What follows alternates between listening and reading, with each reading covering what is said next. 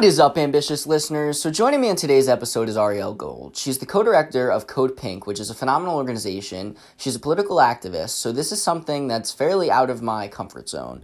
And Arielle and I sat down just a few days away from the general election to talk about everything United States politics. We talked about her career, her legacy, and all that, but we also talked about some of the most pressing issues in today's society and our country as a whole, and how can we make a change. So we talked about all of this with Arielle. It was a phenomenal conversation, and I'm really, really excited for you guys to listen to it after a quick word from our presenting sponsor, Anchor. Yo, what is up? Welcome to Ambitious. My name is Dylan Price. Today's guest is the National Co-Director of Code Pink, which is a woman-led grassroots organization working to end United States wars and militarism. They support peace and human rights initiatives and redirecting our tax dollars into healthcare, education, green jobs, and other life-affirming programs. Arielle herself is a United States Middle East foreign policy expert. She has a bachelor's degree from Cornell University and is well-regarded within political circles and is a renowned political activist. Arielle, thank you so much for coming on. It is a pleasure to talk to you. How are you doing today?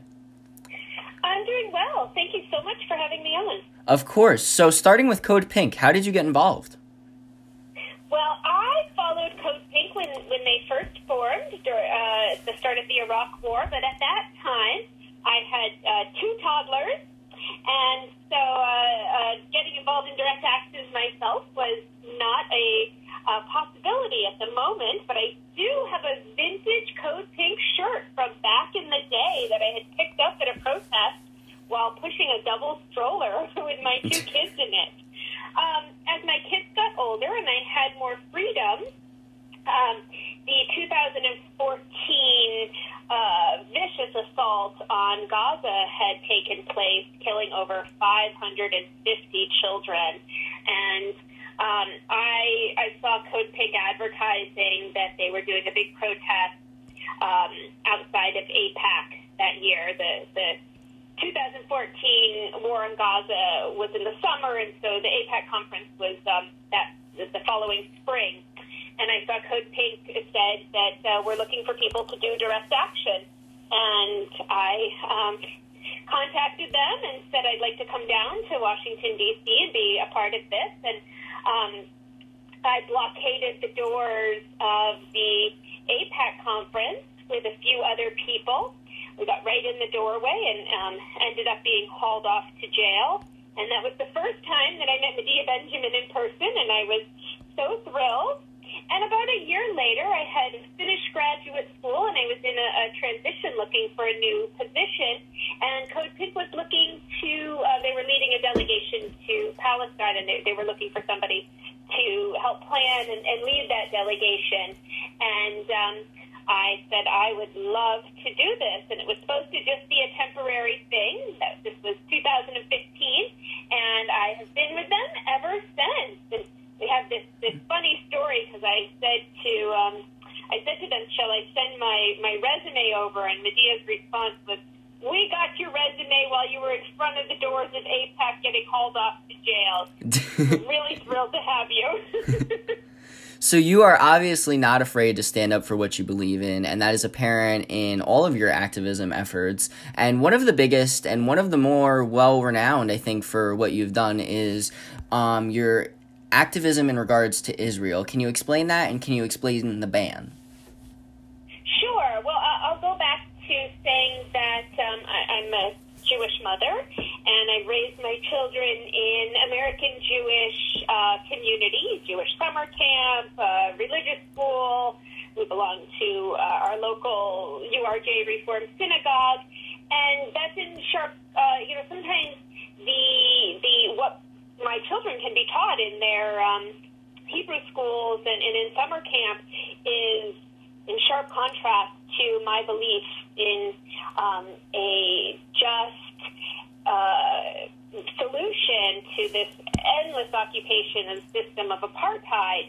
And so I took my children in between their bar and bat mitzvahs. When my son was 14 and my daughter was 12, we spent 3.5 weeks traveling through the West Bank, staying with Palestinian families, because I wanted them to see, as young Jews, the situation on the ground with their own eyes.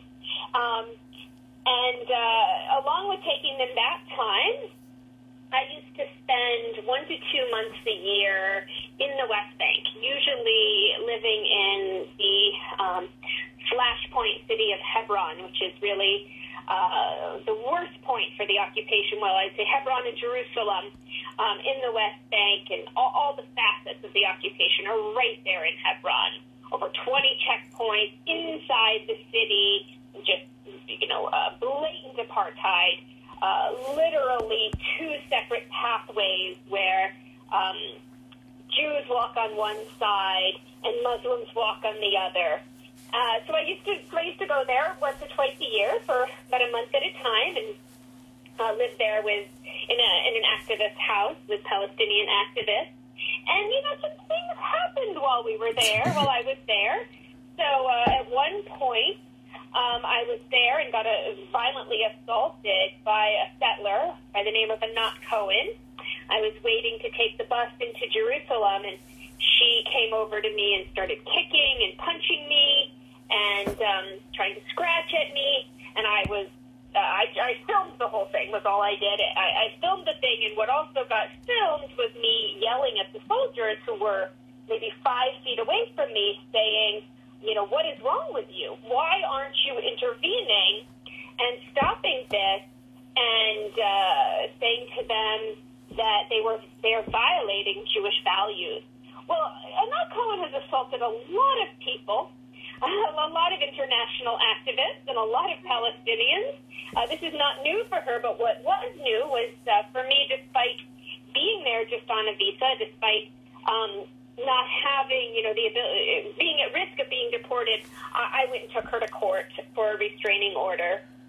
And so there was also it was right around the same time, I had been arrested once at the Wailing Wall in Jerusalem for, I was arrested for having a Palestinian flag in my suitcase. I had been coming from a protest in Tel Aviv, a very permitted legal protest, and so I had some signs and some banners and a flag, and I was going to say a prayer for my grandmother at the wall because she had died that year. But I got arrested for having the flag, and they didn't let me go pray for my grandmother that time. And so the next year when I came back, I did get to go pray for my grandmother, and some settlers in Hebron, I assume they were in Hebron, saw it on social media and launched a campaign demanding the Minister of the Interior, Gilad Erdan, who is now the Israeli ambassador to both the United Nations and to the U.S., launched a campaign demanding that he actively deport me.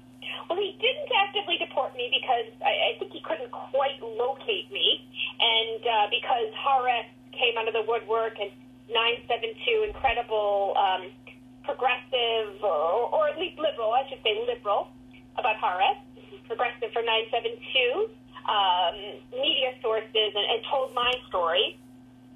So I didn't actively get deported, but when I came back a year later, they had told me in the meantime that I was not allowed to enter without permission from Israel in advance. And so I got a visa in advance through the consulate in New York City. But when I arrived at the airport, it did not go over so well, and Gilad Erdan had my visa revoked, and I was interrogated for 7 hours in the airport, screaming such things at me as, why are you friends with Palestinians? What's wrong with you? You're a Jew. How could you be friends with Palestinians?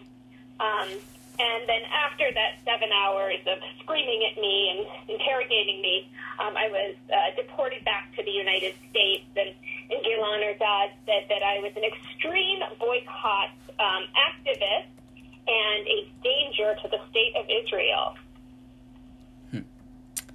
So that was a very, very complicated experience that you went through, and definitely doesn't seem fair the way you were treated. And that's definitely a trend, I feel like, with a lot of political activists. So in a, I guess, not necessarily a career choice, but a pathway that is definitely one that is not without controversy, what led you to political activism as your passion? Well, that's an easy one. I have to credit my mother. I grew up in the anti-nuclear movement of the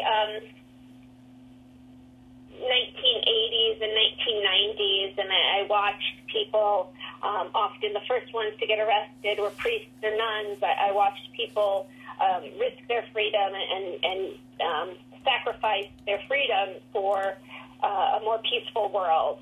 And my first act of civil disobedience was when I was 15 years old, and it was at the underground nuclear testing site outside of Las Vegas on Shoshone Native land, and I helped block a highway there as we were trying to shut down the nuclear weapons testing. Very, very cool, and definitely something that must be said about you before we get into some of the pressing issues in our country currently. I must commend you for your not only adversity, but also your, I guess, bravery in stepping up, because no matter what party you're on, to step up and stand up for what you believe in is something that takes a lot of guts, and I commend you for that, Ariel. Well, thank you so much. And I think it's just necessary in these times. If we look and we see what's happening, and we see human rights being violated, we see crimes being committed, crimes against humanity, crimes against the planet, then we have a responsibility to act. And I'm glad to see this next generation taking action. I'm glad to see so many people engaged and voting right now.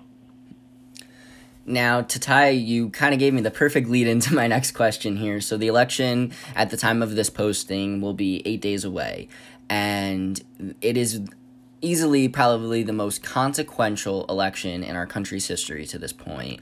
So I ask you simply, Ariel, with your vote in the 2020 election, are you selecting President Donald Trump to remain for another term or Vice President Joe Biden? Well, I want to begin by saying that Code Pink is a 501c3 nonprofit, so we do not endorse any candidate. So my vote is a personal one and not reflective of Code Pink, because we do not endorse any candidate. But I will say, and I'll let just people figure it out from there, first of all, this is a no-brainer election. This is an election about fascism, and this is an election about saving the aspects of democracy that we have in the United States. Not to say we don't have enormous problems with democracy that we didn't even before this election, with voter suppression and so on. But this is about stopping fascism, and I think we all need to get out to the ballot and show our commitment, show the necessity to stop this rise of fascism. So I will let the listeners to make what interpretations out of that they may, but it's evident where your lenience is. So in talking about some of President Trump's accomplishments in the Middle East to this point, he has, I don't know how you feel about this, but from a objective opinion, he's reached deals with Bahrain, United Arab Emirates, and Sudan recently to work towards brokering peace with the Israeli-Palestinian conflict. This is obviously something that hits close to home with you with your ties to the Middle East. But what are your feelings towards his accomplishments in that sense, or do you even view them as accomplishments? What is your opinion on that, Ariel? I would say that these are sham deals. These deals have nothing to do with peace. I'm going to give some examples of why I feel that way in a moment, but I will first say I do not consider these accomplishments. I consider them, if anything, just cementing a deepening of Israel's systems of apartheid, a support for them, and some examples of how these are not actually peace deals. To begin with, out of the UAE-Israel normalization deal has just come last week that there will be a fund set up between the UAE and Israel. Sounds great, right? It could be a fund to help the Palestinian economy. It could be a fund. But you know what it's going to be funding? The checkpoints. So this is checkpoints are the opposite of peace. Checkpoints are about repression. They're about racism. They're about apartheid. And so out of this deal with the UAE has come funding of checkpoints. What's also come out of this is a pending weapons sales deal with the UAE. Billions of dollars in weapons sales to the UAE, including the F-35 fighter jet, notorious for flying over and dropping some bombs on Gaza at times. And Israel, in response to that, says, well, if the UAE is going to get more weapons, we need to be even further armed, even more armed, $3.8 billion a year in U.S. military aid just won't be enough for us now, and we need more weapons. So they're asking for F-22 stealth jets. And then we can look at the UAE in terms of what might happen with these weapons. Well, the UAE has officially pulled out of the war in Yemen, this U.S.-supported, Saudi-led war in Yemen, which has created the worst humanitarian crisis on the planet.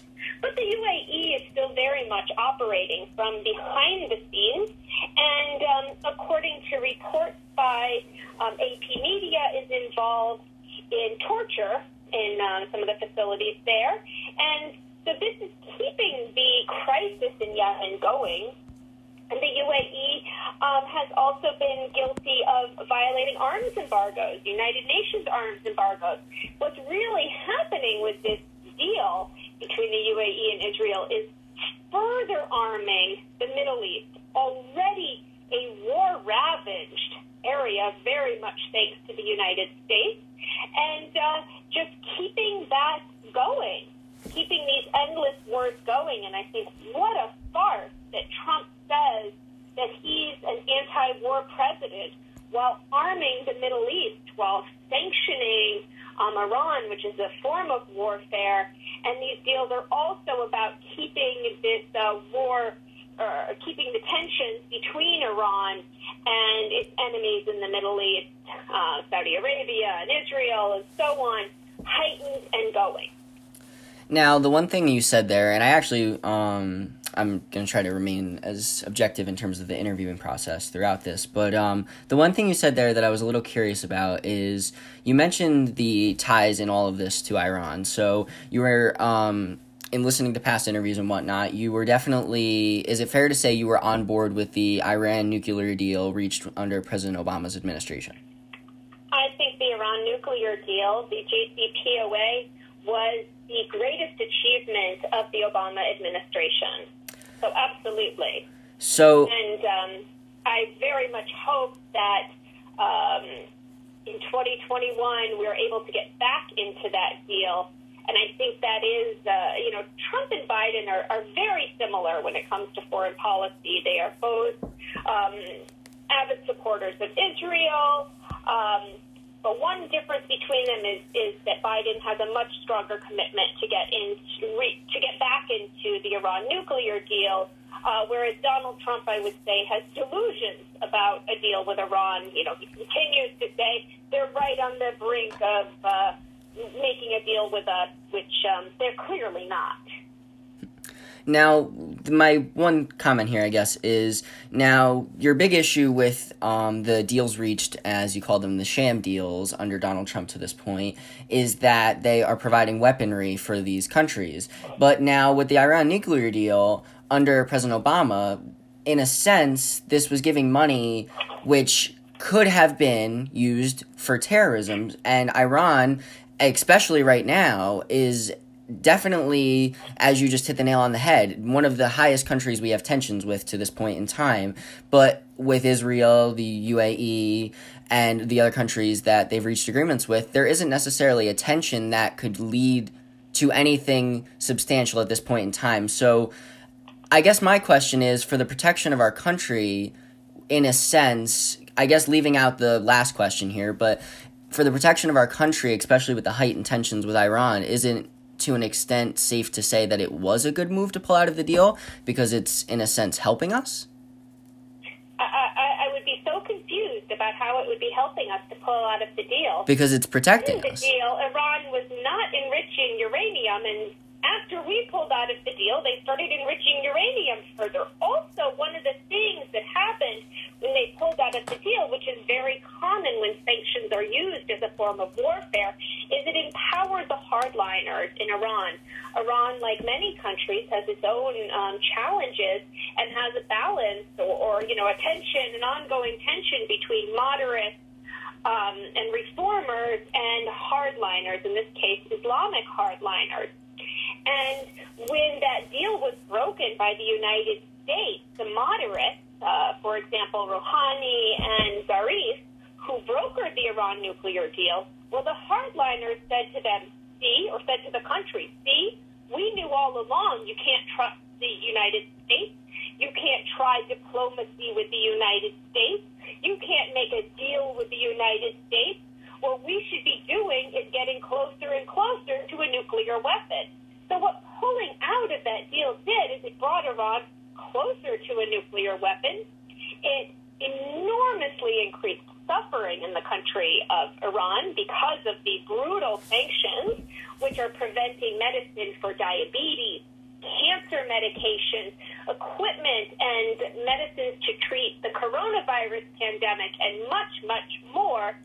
And it emboldens these hardliners, and it brought the world closer to nuclear catastrophe. So the best thing that we could do right now would be getting back into a deal.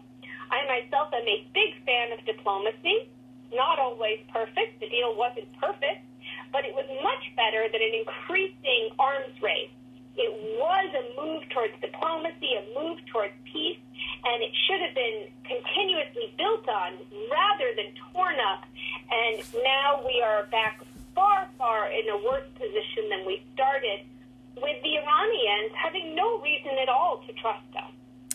Well, I will say that was actually a very, very good and well thought out answer to that question. And for anybody listening, I thought that was a great explanation of how the current situation is handled. With that said, though, I mean, Iran, Ariel, is no doubt seeking some sense of retaliation for the killing of Qasem Soleimani. So I guess in my sense here of leaving the deal out of it in this sense of the conversation, but with them openly, they're not over it. And how could you be over it? But how could they be? Exactly. And with everything that's just come out with the Federal Bureau of Intelligence reporting that Iran is interfering in the election, how does it sit with you to, I guess, not want to pull out of that deal if you're looking for the better protection of our country, because now they are pretty obviously trying to start something, which it goes hand in hand with the killing of Qasem Soleimani, which actually, I'm going to completely reword this then, and we can go back to that. But did you agree with the killing of Qasem Soleimani? Absolutely not. It was an extrajudicial execution, and probably, I would say, the most dangerous move. You talk about U.S. safety. The most dangerous move that the Trump administration has made. And it's only thanks to Iran having been actually the adults in the room at that time and having been able to say, it's not in our interest to do a major retaliation back, but it put our troops in the Middle East in grave, grave danger. And in fact, of course, with the retaliation that did take place at the time, there was harm to our troops, but it could have been far, far worse. It put those of us at home in grave danger. Because of this retaliation, the Trump administration picked really put us all at risk by doing that. They killed a man with enormous popularity in Iran, enormously popular amongst the Iranian people, and over 80% popularity rating. And the reason for that was because he actually kept ISIS out of the country. Now, just to be clear, I am no fan of any military general ever. And so I'm not commenting on Soleimani's career, but killing a top general with that much popularity, what a dangerous, dangerous move that is. And I'm no fan of election interference. I think there's no excuse for it under any circumstances. But if we're going to have the conversation about election interference and around Iran, which is shameful if they are in fact doing that, but we cannot forget at any moment the election interference that the U.S. has been involved in. For example, the 1953 coup that took out the Mossadegh in Iran and set this whole thing in motion. And that is, Iran is far from the only country that the U.S. has carried out or supported a coup in. Recently, the U.S. tried to carry out a coup in Venezuela. Now, my question, and I'm tying it back to Soleimani, I guess, here, is with evidence in the past, and you said you didn't support him and you don't support any general, but with evidence in the past of him being a ruthless killer, and no doubt popular in his country, which you can't deny, based on their support of him and their mourning following his death, but with his past and a potential unknown credible threat that the Trump administration was potentially made aware of, could you see... I want to walk that back because they did not actually find any credible threat. This was an extrajudicial execution. And you know what? We've got war criminals walking around the streets of the United States every day. There's war criminals running rampant in Israel, some of which can't travel to Europe because they'll be arrested on war crimes. None of that is an excuse for another country to come in and carry out an extrajudicial execution that puts the entire Middle East at risk of an all-out war, puts the American people at risk, and of course puts the Iranian people at risk. So, in my saying this, I'm saying this in an objective sense, do you think Soleimani's killing then was an attempt to get a feather in the cap in the Trump administration? Absolutely. I think, well, first and foremost, I think it was a completely foolish and dangerous move. Trump is fond of doing things that get him a lot of, publicity and kind of these big gestures. And I think this was one of them. And really the most dangerous thing he has done during this 4 years of his presidency. So, my opinion on it, and I will add this in here, I guess, is that I thought Soleimani was a danger, but I didn't think it was necessarily the right time to do anything, because as you just hit the nail on the head, there was nothing that found that it was a credible threat. But with this, and this is tying back into my original point that I shied away from to talk about Soleimani, is it has heightened the tensions, whether you agree or not with the deal, whether you agree with any of the handling of the Trump administration in the Middle East, the tensions between Iran and the United States have never been higher. So if you were given the opportunity right now to plan the way to alleviate tensions with the country and with the Middle East as a whole, I guess what would your way of going about it be? Well, I think we have to get back into the Iran nuclear deal, and I want to credit and commend the European or all of the other countries, including the European countries, that are members of the deal who have kept it hanging on by a thread, despite U.S. attempts to completely destroy the deal. So I think we absolutely have to get back into that deal. Now, the question is, how do we get back into that deal? Because we're the ones that broke the deal. We're the ones that imposed deadly sanctions on Iran. Like I said, Iranians are unable to get cancer medications because of these sanctions, diabetes medications, medicines, and equipment to treat coronavirus. So, how do we get them, how do we express that we have seen the error of our ways and we want back into the deal? And the way to do that would be to begin negotiations again and to show in the necessariness of good faith by lifting the sanctions first. I mean, these sanctions should be lifted anyway. Sanctions are a brutal form of warfare that hurt not the elite, but hurt the common people, the people who need diabetes medication. A friend of mine who has brain cancer in Iran, that's who the sanctions hurt. So the immediate thing is to lift the sanctions and begin talks to express that we want to get back into a deal. Now, with all of this known, with the heightened tensions, and even throwing the interference with Russia in there, which is also an underlying theme of the United States election this year, and really looking back to 2016. Absolutely. With all of this known, if you had to, I guess, place a number on the budget the United States should have for the military, what would that budget be? Because we just saw in the outline a 1% increase from last year's budget. What would your ideal budget be for the military? I'm going to refer to the Poor People's Campaign, and I think they're calling for it to be cut by $350 million. So, and I mean, ultimately, I think it needs to be cut by at least a third. And we need to be funding health care. We need to be funding schools, our economy, infrastructure. We need to look and reassess what our priorities are. Look and reassess at how we help the American people. And something that I actually agree with Trump a bit on is, keep it here at home. Let's make America first in that way. Let's make America first, as in let's prioritize health insurance and health care and education and housing for all of our people rather than causing harm across the world. Arielle, I never thought... It's time that we start keeping our resources and our priorities here at home.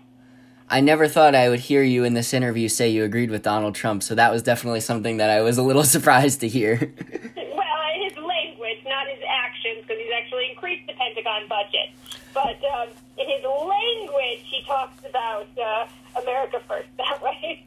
But with his budget, I guess in my eyes, if I'm looking at it completely nonpartisan, looking at it, I see a budget that right now gives me a sense of security, I guess, to know that, God forbid something happens with Iran, the United States would be able to have the means to retaliate. And in a 1/3 cut of that budget, I guess you could say that there's still be ways to retaliate, but with the power that Iran could have, do you see that... I'm not sure how retaliation makes anybody safe. I have to question from you here how using weapons, how causing death and suffering and destruction makes anybody safe. What makes me feel safe is healthcare and jobs and education and a Green New Deal. And I think that one of the things, as I said before, I commend Iran after we assassinated their general, after we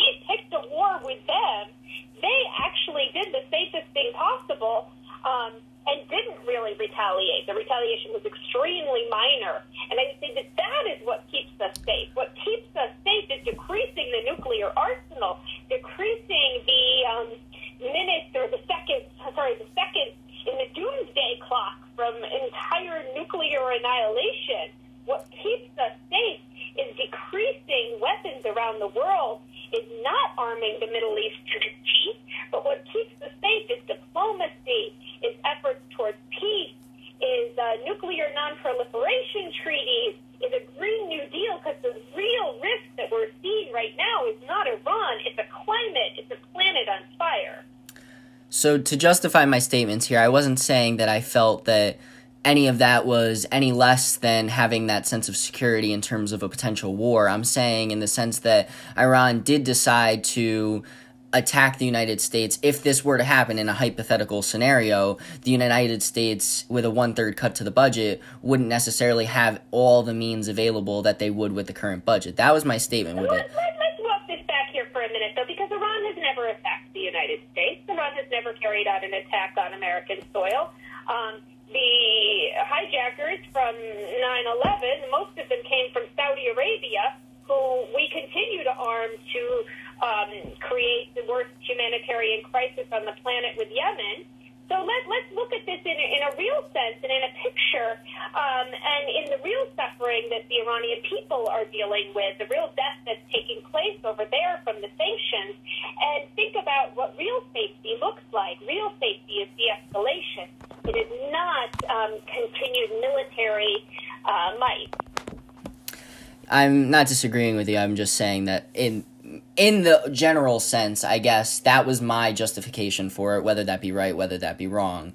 But nonetheless, I do want to touch on some of the other issues you were very adamant about, and that being social justice. I mean, in our country, I cannot think of a time in my lifetime that I have seen more examples of social injustice than in this past summer, and still going on, with the murder of George Floyd, Breonna Taylor, Jacob Blake's shooting. With everything that has happened in our country, how do you feel we get to a point where we have some sense of racism abolished in our country?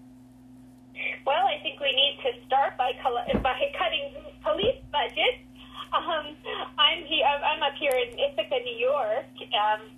I grew up, and we're a small progressive town of 30,000. And we sometimes like to think here that we're a bit immune because we're such a progressive city. But you know what? We're not. We've had police killings even here. And the other day, there have been Black Lives Matter protests here since the killing of George Floyd. They haven't stopped here, and that's very much thanks to the hard work and commitments of teenagers. And I'm proud to say, including my own daughter, who's 17, who's out there every single week at these protests. And just last week, they were protesting mostly, almost entirely teenagers, youth, underage, minors. And they were pepper sprayed directly into their eyes by the police, vile and violent. And the mayor of our city responded by saying that he was going to try to shut down the Black Lives Matter protest. So we need to honor our protesters, and we need to hold police accountable and cut their budgets. And we need to continue a reckoning here, a racial justice reckoning, a reckoning for justice here in the United States and really around the world. And we can start by cutting police budgets. Now, I definitely agree with you in feeling that our country is not in a place right now where I'm not proud of our country, and I don't know if you had a chance to listen to my episode I did about Black Lives Matter and everything regarding the George Floyd killing and all the protests following that. But one of the things I said was, whether or not you agree with the riots, whether or not you agree with the way things have been handled, from kneeling for the national anthem, as somebody who runs a somewhat sports-based podcast here, that's a prominent issue in all of sports, is the national anthem and whether or not athletes would kneel for it. But whether or not you agree with any of it, I feel that the best way to alleviate any of this would be to vote for people who are willing to make change. And if there's anything you and I can agree on coming out of this interview, is that we need change in our country, and in terms of social justice, and that's definitely something that I feel can be done in the voters' booth. And by protesting, that's raising awareness for everything going on and encouraging people to vote. So I definitely agree with you on that statement. With the police budgets, I do think that my policy, or my personal belief on it, and not even staying objective, I guess here, is that I don't think all cops are bad. I know a lot of cops in my life who are genuinely good people and are not racist, but I feel that there are cops that are racist and give cops a bad name. Whether or not you agree with defunding the police, I do feel there needs to be stricter background checks, especially with social media and everything that is known that people are saying openly on social media, whether that be Derek Chauvin supporting white supremacist groups or any other examples. I think there needs to be stricter background checks into police and really guns as a whole. But I do feel that our country needs to get better. Whether or not you agree with any of that, the listener, you, Ariel, it's evident we need social justice change. So I commend you and your daughter for taking out and protesting, and I definitely feel that that is something that needs to change in our country. Absolutely, and let's be clear, this isn't about individual police, because this isn't about individuals. This is about a system. This is about a racist system that was set up from the start to be racist, that was set up to enforce a racist system that came out of slavery. And this is a system where police are not held accountable, where there is shielding of police accountability, and that's in the system. It's not about the individuals. Now, of course, you're right. There are horrid, racist individual police who have committed murder, so many of them. But really what this is about is a racist system that needs to be dismantled. And I absolutely agree with you. We do that at the polling place. We do that by voting, and we also do it by pushing whatever administration we have in 2020. This work will not be finished after November 3rd. This work continues. It continues in Congress. It continues by pushing our members of Congress to have the principles, both foreign and domestic policies that we demand. It means pushing our Congress and our executive branch to cut the Pentagon budget and invest in human needs. This is done through voting, through calling your representatives, through taking to the streets, through writing op-eds. There are so many ways to do this. But right now, absolutely, it's about getting out to that ballot box. And to preface that, it's not to say that police should not be supported, because I 100% support the police. I think that every officer that is not racist and doesn't have malicious intent, that is going out there to protect the civilians and their rights, is commendable and a strength that I could never imagine doing. And anybody who has the guts to do that, I commend you for it. But at the same time, I think that one thing that Donald Trump and Joe Biden can both agree on is that, and really everybody in this country, is that the best thing that any administration can do is protect the American people, whether you're a police officer, whether you are a person of color, whether you are a member of the LGBT community. So I really feel that that is something that both administrations have done. In terms of economics, it's something that has been a theme of the Trump administration, is the facts that he, on paper, has lower black unemployment rate. He has created new opportunities for jobs. So with his claims and then versus Joe Biden's plan for the economy, which would you say, I guess, do you feel is the better outlook for our country from an economic sense? Well, from an economic sense, I think the first thing we need to do right now is deal with the coronavirus, which we have not been dealing with, which is what really has stalled our economy enormously. We also have to take back our country from the large corporations, and neoliberalism in the Democratic Party has been very much responsible for the demise of the middle class, for funding Wall Street. But Donald Trump has very much done the same, despite some of his rhetoric. But right now, we need to deal with coronavirus so that we can have any chance to pull our economy back from where it is. And, it's shameful what we're seeing out of the White House right now as coronavirus has become a hot spot there, and as maskless rallies are being held with no concern. Just this past weekend, my family, we celebrated my grandmother's 100th birthday. Wow. 100 years old. She still lives in her home independently, goes up and down from the basement to do her laundry every day. And I have to worry every day when she goes out to take a walk because of all of these people that are not wearing masks, because Donald Trump has sent them a message that for some reason we should let coronavirus rage like wildfire, and it endangers my body. And so that's personal to me, and I really think that's the immediate need for our economy. Well, first, happy birthday to your grandmother, to be 100 years old. Thank you so much. A lot of credit to her. Now, from my perspective on this as a young person, and same age as your daughter, actually, I want to get back in school. I want to be enjoying my schooling and getting all the social aspects of that. So both presidents or both candidates for the presidency have varying views on how that should happen. As somebody with a daughter herself who is in school, and as somebody myself is a student, how do you get kids back in school? Well, again, we have to begin by mask wearing. Let's just begin at the real basics. And what a shame that we would even be having that part of the conversation, that we are so far behind Europe, everywhere, in the very basic, simple thing that we can do. So, of course, we have to start with mask wearing. We have to get the virus under control. And I'm a proponent, and I hear Dr. Fauci's talking about a mask mandate, but I'm a proponent. If we need to shut the country down again, then we have to do that. And that's, in the short run, so that we can get this under control, so that we can get our youth back in school. My daughter is attending high school virtually, and my son is unfortunately attending college virtually. And this is shameful, and it doesn't need to be this way. And this is about what we invest in, right?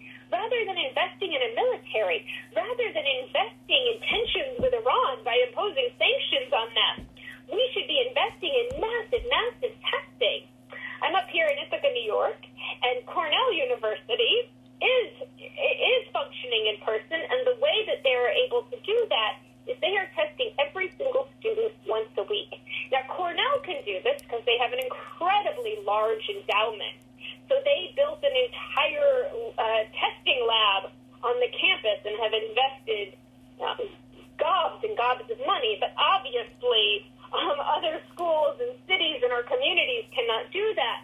So what if, rather than funding the pockets of the weapons industry, funding Lockheed Martin and Boeing, and rather than selling those weapons to the UAE, putting the entire Middle East at risk, rather than giving those weapons to Israel to oppress Palestinians, what if we invested that money here on testing and and health care so that we could get this back under control and we could open our schools, grow our economy, work towards saving the planet, and so much more?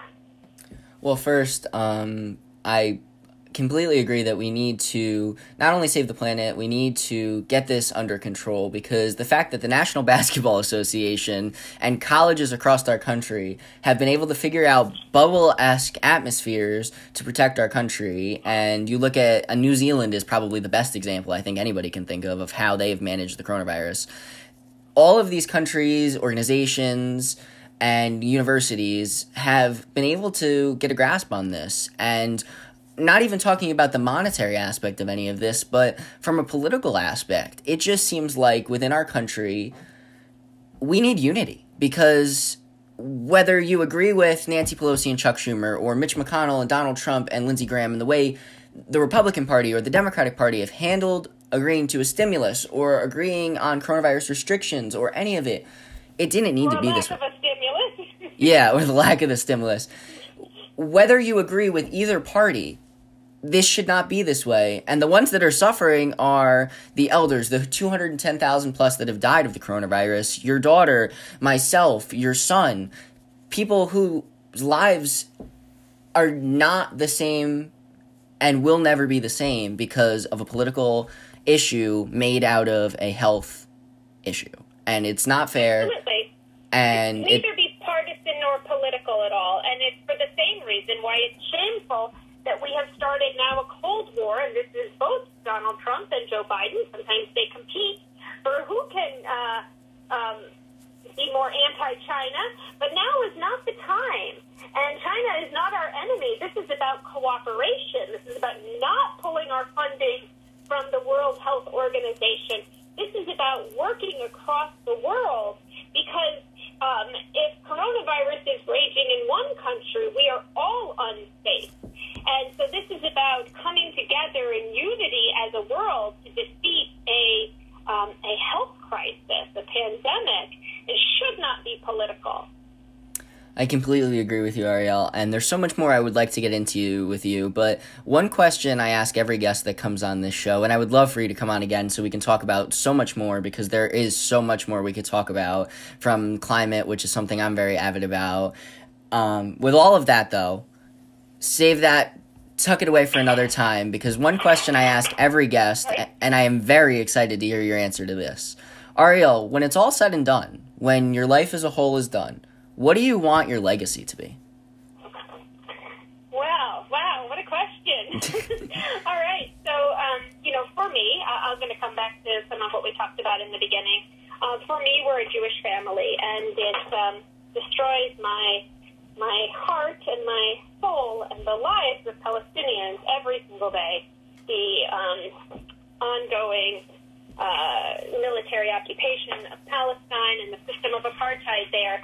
So for me, what I would like my legacy to be is to have made at least a small contribution to equal rights and freedom and justice for Palestinians, and Palestinians and Jews on that land being able to live together with full equality, with equal voting rights, and in peace together. And if I can make a small contribution to that, and if I can pass that on to my children and later on to their own grandchildren, then I will have lived a life that I will have been proud of.